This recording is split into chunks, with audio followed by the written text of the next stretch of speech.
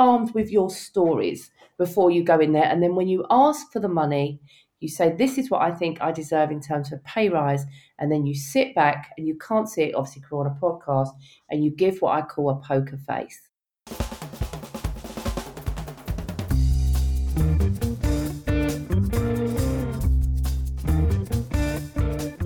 Hello and welcome to the Virtually Confident podcast, where you can take away confidence tips to help you succeed in business, in your career and in life. And all of my special guests are experts at having more confidence.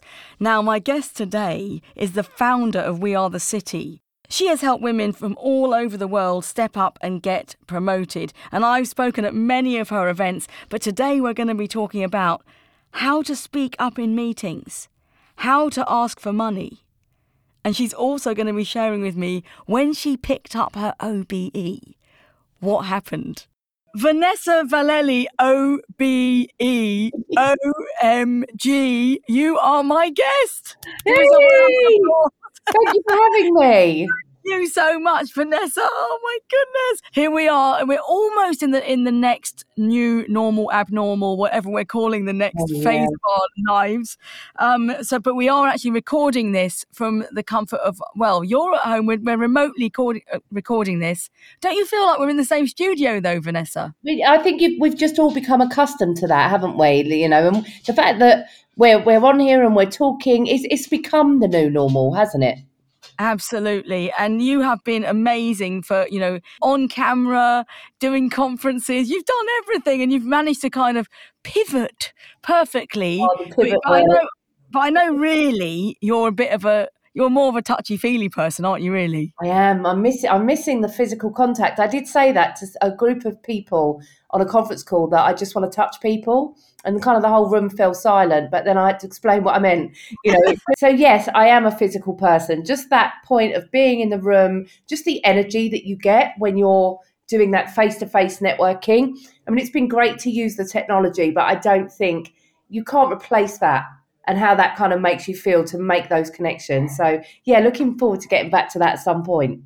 Because my background's broadcasting and I'm used to the whole broadcasting environment. And I've been helping people to communicate via, microphones and cameras and stuff like that. But I've got to say, my head is exploding. I haven't got any oxytocin left. Is it oxytocin, the hormone where where you're with a human contact hormone? I've got none left. So I'm beginning to feel a bit lonely. Oh, bless you. We can definitely talk on here. So for now, this is what we're going to have to do. Still be virtual, but it's coming, right? It's coming. Absolutely. The thing is, we're talking about confidence today. This is called Virtually Confident, this podcast. So, I mean, are you a natural in front of the camera? Because I know in the past you've felt quite uncomfortable with the kind of world of recording and having microphones and cameras pointing at you. That hasn't been your natural habitat, has it? No, it's a funny one with me. When you think of kind of what I do for a living, I get up on stages and talk to, hundreds and thousands of people. When it comes to like television or anything like that, I can't explain it. I just, like I say, I'm perfectly okay delivering talks virtually, doing all of that kind of stuff. But when it comes to TV cameras, I just retract. I did do an interview for Sky last year and I literally had a meltdown. But from the moment I agreed to do it and pushed myself out of my comfort zone to when I got it, like anxiety attack. I don't know what it is. It's just TV cameras. This I'm good with, and I say great face for radio. Quite happy to do, virtual talks and stuff, but television, not so much so. I think also with television, it can be quite restricting because everything's a bit final about it. And it's, you have 4 minutes and it's all very prescriptive. And you feel like any little body language tell, or you call it a tell, which is like a tick or something that gives something away, non-verbal leakage. You feel like if you're going to do some sort of flick of the hair or some sort of facial expression, it's like... Oh, you've got itchy nose. But the thing is, you are really televisual. You've got a larger than life personality that comes across really well on the screen. So my tip to you is get out there And do it. Get over myself. Get out my own way. I know. Do you know what, though? I feel the same. And I've worked in television and radio for I 20 know. years. It's I strange, hate isn't holding it? myself back. I Yeah. think also there's that fear of thinking on your feet, speaking on the fly. Are you going to get something wrong or something like that? Something that you can't then retract or gets taken the wrong way. There's always that fear that kind of comes with live television that you don't have. Perhaps when you're doing a talk and you're a little bit more kind of planned. Absolutely. I mean, you are the queen of planning, and you plan these massive events with hundreds of people in the room. And I've been at your events, I've spoken at your events, and you are the queen of the room in front of, I think it was 400 people, one of the events. Flattering me too much. And you always wear the most amazing shoes and dresses. I miss that. Maggie's dress and those Christian Louboutin shoes. I always notice the shoes. I do miss that. I must admit, I haven't had any of that on for a good year now. I'm kind of dreading putting them on as well, obviously, with the lockdown bulk, as they call it. But yeah, I do miss that part, the dressing up. And I've still done it, though, on some occasions when I've had to go on a conference call and, I'm doing my selling bit and I need to feel really, really confident. I still put on something that reminds me of getting on the train and going up to London. And sometimes, in your pajamas and your heels, just to feel that posture, that moment, I suppose everyone's different, but for me, it works. I love that. I'm just picturing you in baggy pink pajamas with Christian Louboutin, with Christian Louboutin stilettos. I'll send you a picture. Oh, please do. Now you wrote the book Heels of Steel, so I always think about you, and immediately in my mind just shoes. When we first met, I think you were holding your shoes in your hand, so you're probably hurting. Yeah, it was. So you help women all over the world. You help women to succeed in their careers, and one of your pet topics, and I know that you love talking about this, is imposter syndrome, or no imposter syndrome. Thank you very much. Do you find that women are still coming to you with comments like, I just don't think I'm good enough and I think I might have imposter syndrome? Do you still find that is a major theme when it comes to women stepping into leadership roles? Because there's two schools of thought, right? There was an article I saw it the other day floating around that women don't have the imposter syndrome. And I saw that. Yeah, there are a camp of people that believe that. But if you talk to most women, they would, whether or not they want to liken it to imposter syndrome, imposter phenomenon, there is a feeling of being perhaps, trying to aspire to this huge pedestal that we put ourselves on as women and not quite making the grade. There is that feeling of walking into a room, and call it lack of confidence, call it what you will, thinking I don't know as much as the people that are in the room, or I don't deserve to be here, or how did I get that job by accident? So all of these little questions that we asked ourselves, we could tap back and say that is the imposter syndrome in its full force. And the thing is, it just doesn't ever go away, right? It's something, it sits on my shoulder, regardless of what I do or my definition of achievements, because everyone's is different, their measurement of success. But sometimes I still walk in a room and think, I don't deserve to be here for whatever reasons, my own insecurities. When I've been talking to a lot of my Rising Star winners and my Tech Women 100, one of the things that always comes up on that call is around imposter syndrome. When I say to them, why haven't you shouted about your success of your award? You went through 60 of the industry's top judges, thousands of nominations, and you won. Why are you not putting it on your LinkedIn? And the thing always comes back, I feel like it's bragging, I feel like it's boasting, I don't want to put myself out there. So it's all of this kind of stuff. And, I say to them, it's not bragging, it's not boasting, it's an achievement. And if you don't tell someone about that achievement, or if you feel too uncomfortable, get someone else to do it for you, and then you can just go, oh, thanks, how will people ever know that you've achieved this magnificent thing? So, yes, I do think it still exists. I personally feel it. I don't think it's a woman versus a man thing. I did a talk to a group of 15 gentlemen at a firm last year, just before kind of lockdown happened. And I thought that I was turning up to speak to a load of women. And when I got in there was 15 middle-aged white gentlemen. And I thought, how am I here to talk to them about building their network, their personal brand and imposter syndrome? So I totally flipped it on its head. I said, look, I'm going to put you in the shoes of women and tell you how you can help build their networks, how sometimes if you're trying to give an opportunity to a woman, she may turn you down, and the imposter syndrome might be in play. So I kind of flipped the narrative a little bit. But afterwards, 4 of the guys came up to me and said, I felt like that. I felt like an imposter in a room. I never knew there was a name for it. And I'm like, who knew?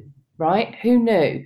But it was refreshing. And it was more also a couple of younger gentlemen at another talk that came up and said the same thing. I felt like that too. So I don't think it's a woman only thing. I think it's something that, we're all wired in the same way. Any human can sometimes feel like, as I say, they haven't achieved that impeccable bar, that unachievable bar that we sometimes set for ourselves. I know. I wonder why we do that. Why do we, I mean? Because I'm guilty of wanting to be better, not thinking I'm good enough. I'm definitely guilty of being a bit of a workaholic and not saying no. Saying yes to too many things and then getting overwhelmed and juggling too much. Why do you think we do that? And do you find that is that a bit of a woman thing, particularly in the professional world? Women wanting to achieve more and really pushing themselves. Obviously, I don't want to generalise for all women. I think, every one of us wants to be the best at what we can possibly be and achieve whatever it is that we can within the confines of the other things that we've got to get done. I'm like you. I can go through periods of being a workaholic. It gets a bit difficult when family things get in the way because you have to kind of make sure that you balance that out. I too say yes to too many things because I get excited by anything to do with progression of women, gender. I'm like, I'm on the train before they've even finished the sentence. I'm like, yeah, let's do it. Let's get involved. So you do have to kind of pull yourself back a little bit. But, I think we're all guilty of kind of wanting that feeling of whatever we're doing, we're good at. And, sometimes I'm just happy that I've been able to tick a box and achieve the mediocre of what I need to do. But by and large, I like to give 120% to everything, but there are just some things I'm not good at. That's why I have kind of people around me. Yeah. For example, the other day, one of my team was off and I tried to design an image that I wanted for something we were doing on Canva. I didn't have a clue. I mean, I can't draw for toffee, right? And I know what it needs to look like in my mind, but actually being that creative, it's just not me. So in the end, I kind of gave up, and it's supposed to be the easiest tool to use to create images. And I was just like, right, that's going out the window. I'll just have to wait till tomorrow. So, sometimes you can't be good at everything. And you, again, that put yourself on that pedestal. I need to be absolutely outstanding at everything I do. It's impossible. Absolutely. And I think a really good tip to take away there is just use your strengths, be really good at your strengths, and then work with people to fill in the gaps that you haven't got. But it's really hard when you're running your own operation there. But you've got quite a big team around you now. But you used to work in banks and work with massive, massive teams. So what's your advice to people that want to run a team or want to step into a leadership role? You don't, even, and I'm talking to small business owners here, you don't necessarily need a big team, right? You just need the right team.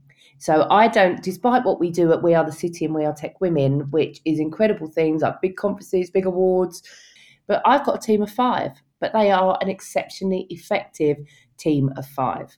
I've had teams of much, much bigger than that, much more than that are perhaps not as effective as a smaller team where everyone can cover everyone's job, everyone knows what we need to do. We're all on the train to kind of get the job done. So sometimes it's not about the size of the team, but the effectiveness of the team.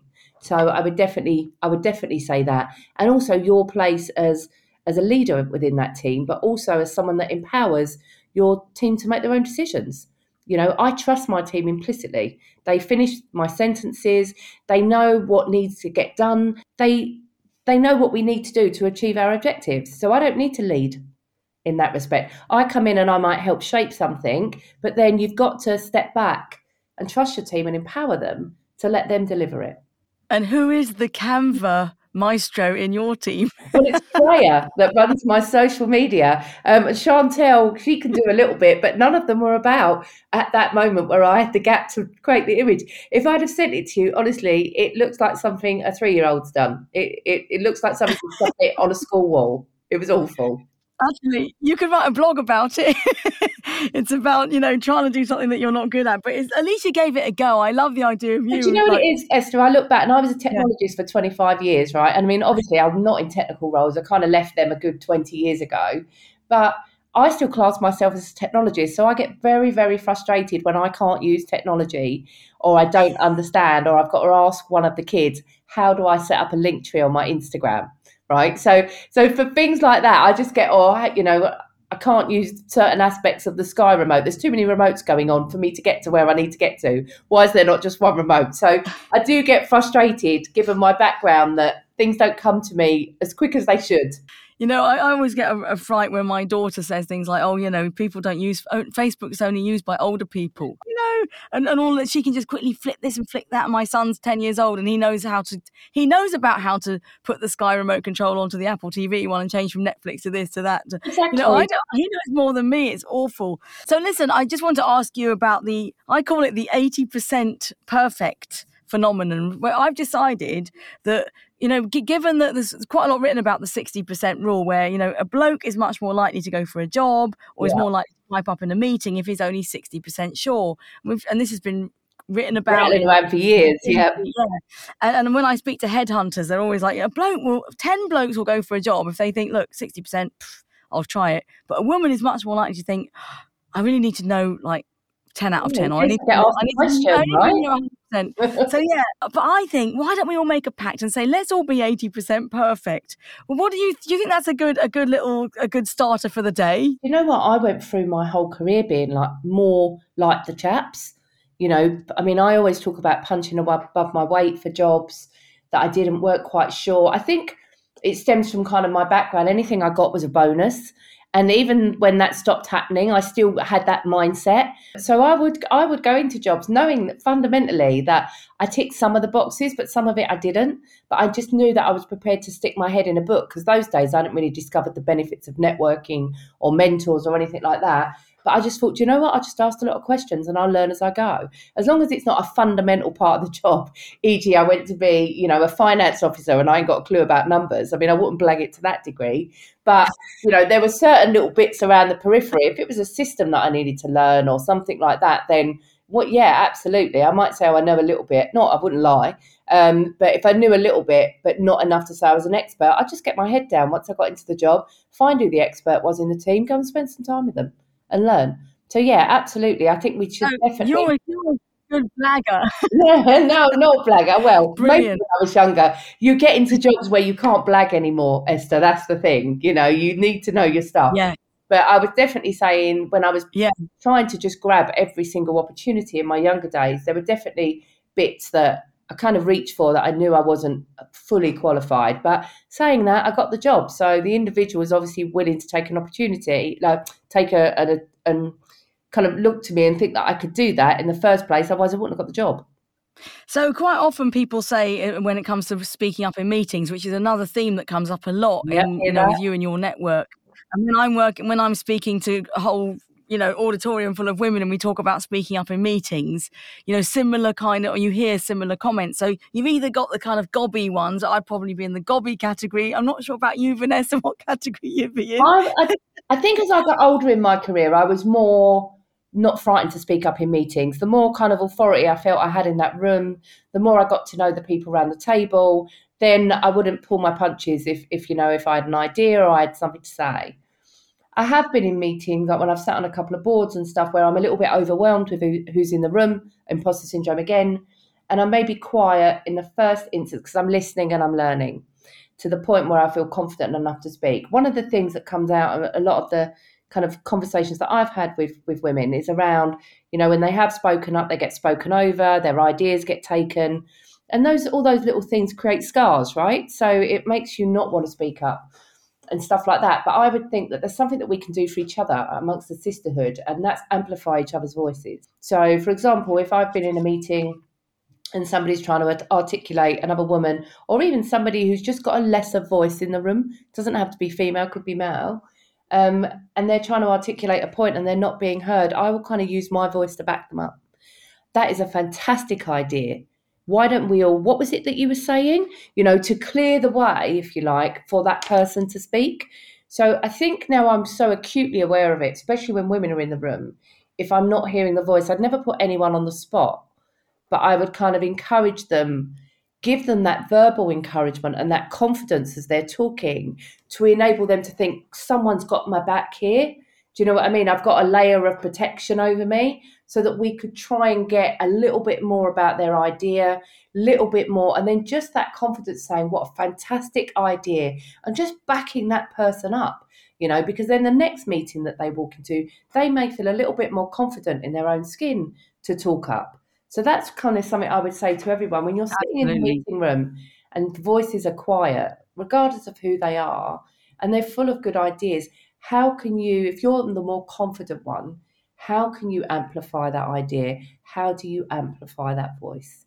And if you are an incredible person with loads of ideas, but you are a bit shy and you aren't likely to pipe up, one of the things I say is make sure the person who's running the meeting, the chairperson, or you have an ally in that meeting that Absolutely. can say, "Oh, we were talking earlier about your idea," and actually get yourself some airtime. So it's about asking people to get themselves a gig. Get yourself some airtime, get Yeah. yourself that space, because you can pre-agree that you're going to have a space to Yeah. speak.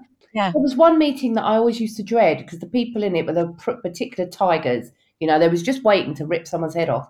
And so if I had to put something through in that meeting, knowing what it was like, the culture of that meeting, I would go round to a couple of the leadership team and say, I'm going to table this. What do you think? They would immediately, I'd know whether they agree with me or not. And I'm like, will you back me up on the meeting? And blah, blah, blah. So when I was in the meeting, I would actually say, I was speaking with this one, and this one about this idea. Already, I feel like I've got a team behind me. I've got the confidence. I've got the team. And don't get me wrong, there was one instance where one of the guys that I did that with acted like we hadn't had a conversation. I was cross and I did pull him after the meeting, because he saw the temperature in the room. They didn't like the idea. They weren't going to go with it. So he backtracked like you wouldn't believe, as if he was never nothing to do with the conversation. So you have to be a bit careful with that one. Pick your people, pick your allies. You've actually got a few tips and a bit of advice for men here as well, because men can help to do this. Oh, Men can help to totally. amplify, but without being patronising. Yeah, but How it's important is that, do you think? so important, male allies. And there are a lot of, I know a lot of men that were my allies back in my corporate days. So it's not just a men and women thing, but also for them just to listen and, as I say, look for the quietest voices in the room. They often have the greatest ideas, and they're not getting airtime. So sometimes just pulling that out. Again, I would never want to put an introverted individual on the spot. That's the worst thing that you could do. But if you are a leader, and you know who's in that meeting, maybe you touch base with a few of the individuals that are less likely to speak and ask them about some of their ideas, and then give them the confidence to be comfortable to speak up in that meeting, knowing that you've got their back.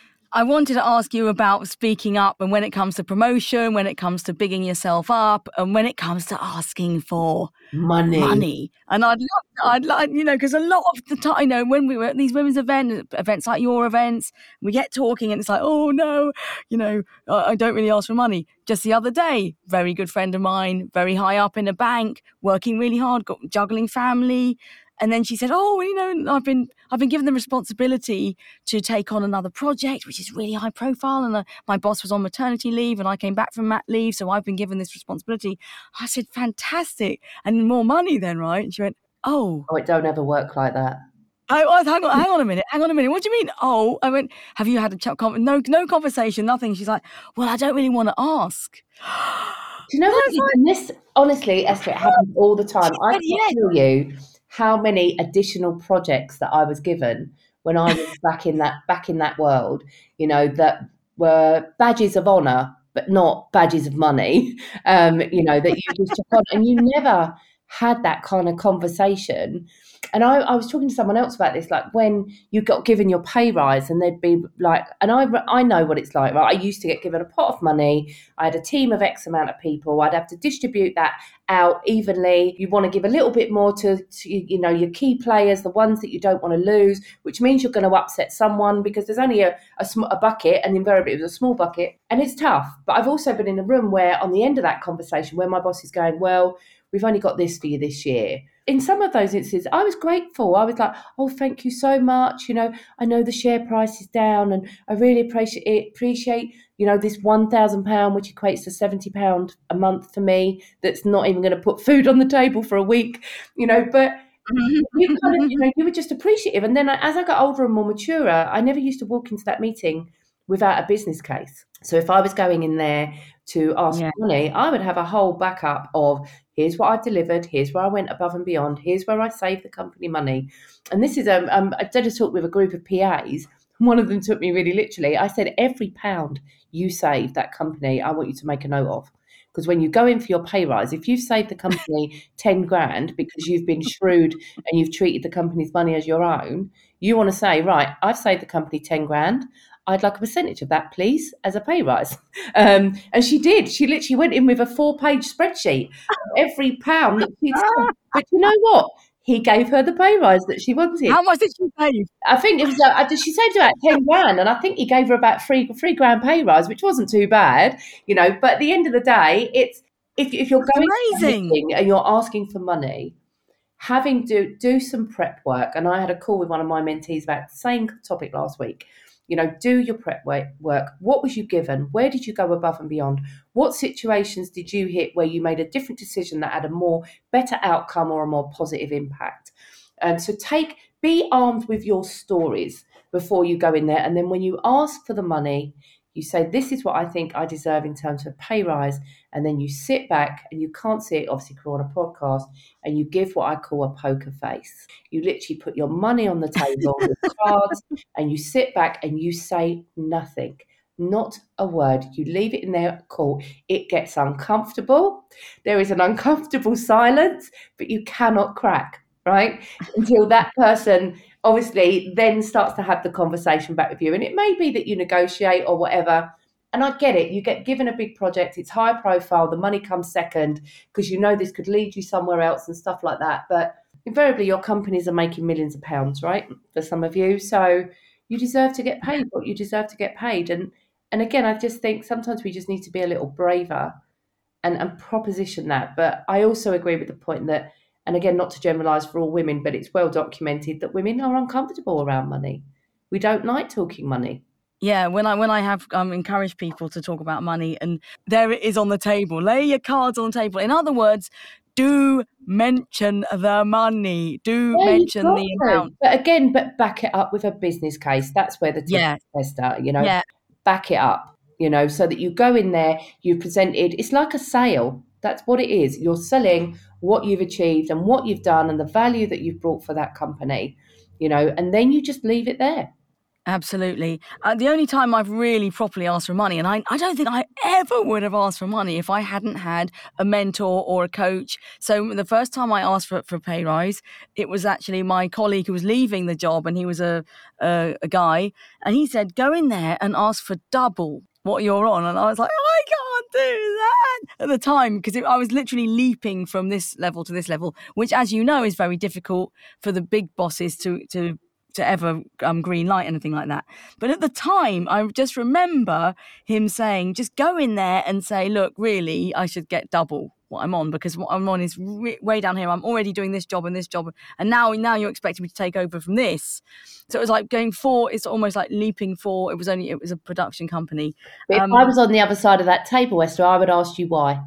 Yeah, exactly. Why? So you've Exactly. got to think about in that Yeah. conversation what Yeah. the person on the other side is going to ask you, and that you're prepared. You almost have they're like arrows in your armory, that you've just got that answer straight off the Absolutely. bat. Because if you sit there and you're silent and you can't answer the why question, then they're just going to give you whatever they give you. Absolutely. And then recently, when I had a business coach, when I first started running my business, and she was coaching me on how to ask for money. I mean, if I hadn't had the help, I just don't think I would have ever asked for any money. Like, in order to do what we do at We Are the City and We Are Tech Women, we rely on sponsorship. So I Yeah. used to have money conversations all the time. And I think it's my nature. I understand the way the budgets work. I know that sometimes where I'm pitching, there isn't an abundance of money and stuff like that. So I do sometimes, we get into kind of market trader, 3 for 1 and stuff like that. You do get into those negotiation tactics, but, any good person on negotiation will tell you, you can go high, where you want to achieve, right? And you may dance a little bit around Yeah. the number, but ultimately, also when you're not earning the money that you feel you should be earning, I suppose I always felt that element of not resentment, but there was always this bitter taste in my mouth that, that I was doing all this hard work, I was putting in all the hours, doing stuff at weekends, and I just wasn't getting paid what I should be getting paid. You can't get rid of that. It's about self-worth. I think if you come from a background of no money, which is kind of my background, and then Yeah. you get a bit of money and you get good, well-paid jobs and stuff like that, you live the life of Riley when you've got no responsibilities and you can afford a couple of £100 on a bag, if not more, and stupidly expensive shoes. And then you get a little bit older and you realise that actually those things are not what's important in life whatsoever. At the end of the day, as long as the shoes that you're wearing protect you from the outside when you walk on the ground, and the coat you've got on that keeps you warm, it doesn't have to be anything fancy. There are far richer things in life, without getting kind of too tree huggy on you, but walking in the open fields, playing with your dogs, just the scent of the air in the mornings. There are far things that are measures of success as opposed to financial things. You couldn't put a figure, like I couldn't sit here and said I would class myself successful if I was earning 250 grand a year. That would be my measurement of success. For me personally, it doesn't work like that. But I think as you go up the food chain in the world of work, you do attribute success to salary bands, right? And how much you earn, because it's those salary bands that buy your house, that give you the security of your pensions and your healthcare and all the other trimmings that go with it. So I kind of get it. And I'd say from my perspective, it's just knowing that you're paid for the job that you go to do. And there isn't a massive step difference between you and the gent sitting next to you. So listen, you've got loads and loads of tips. And for me to ask you, what are your biggest tips for women who are brilliant? They're so brilliant, but, they might hide themselves a bit. They're not sharing themselves as much as they could. What are your biggest, beautifulest tips today? I'd say, sometimes you have to get out your own way. Is what I would say. Have a little bit more confidence. You never got your jobs by accident. You never got to where you are, because someone picked your name out of a hat. You've worked for it. And sometimes we're quite bad, and again, not generalizing for everyone, but we're quite bad actually sitting down and thinking about the things we have achieved in life. If someone else was repeating your story back to you, you'd probably go, wow, that's amazing. Yet we're our own worst critic, and we never hear, some of the good stuff that we should be hearing about ourselves. So my biggest tip would be just take some time out just to think about how far you've come and the things that you've achieved, and the things that you want to go out to do, and just think, okay, so what happens if I just did speak up a little bit more? What happens if I did put something in LinkedIn that's about me without fear of being judged? What happened if I asked someone who I know well and I feel comfortable with to amplify a message for me? What if? So that's just ask yourself some of those questions and do something about it. That's the thing. We procrastinate. We'll be going on for months. Yeah, I must get round to that. Updating my LinkedIn and saying I won an award. Get out there and do speak up, but actually action where you are going to, whether it's LinkedIn or whether it's an event or you're going to start something. Yeah. And I'm always saying, create something like be part of the women's network, or get yourself a slot, or start a group, or make sure you're leading a meeting, or you're doing a best practice virtual workshop or something. Just get out there and do something where you can demonstrate your brilliance. That's my biggest tip. I want to finish on an image, okay? And an image and a little story. I just want you to tell me the story of the when you wore that hat, when you got your OBE and you posted pictures of your amazing hat. What was it like?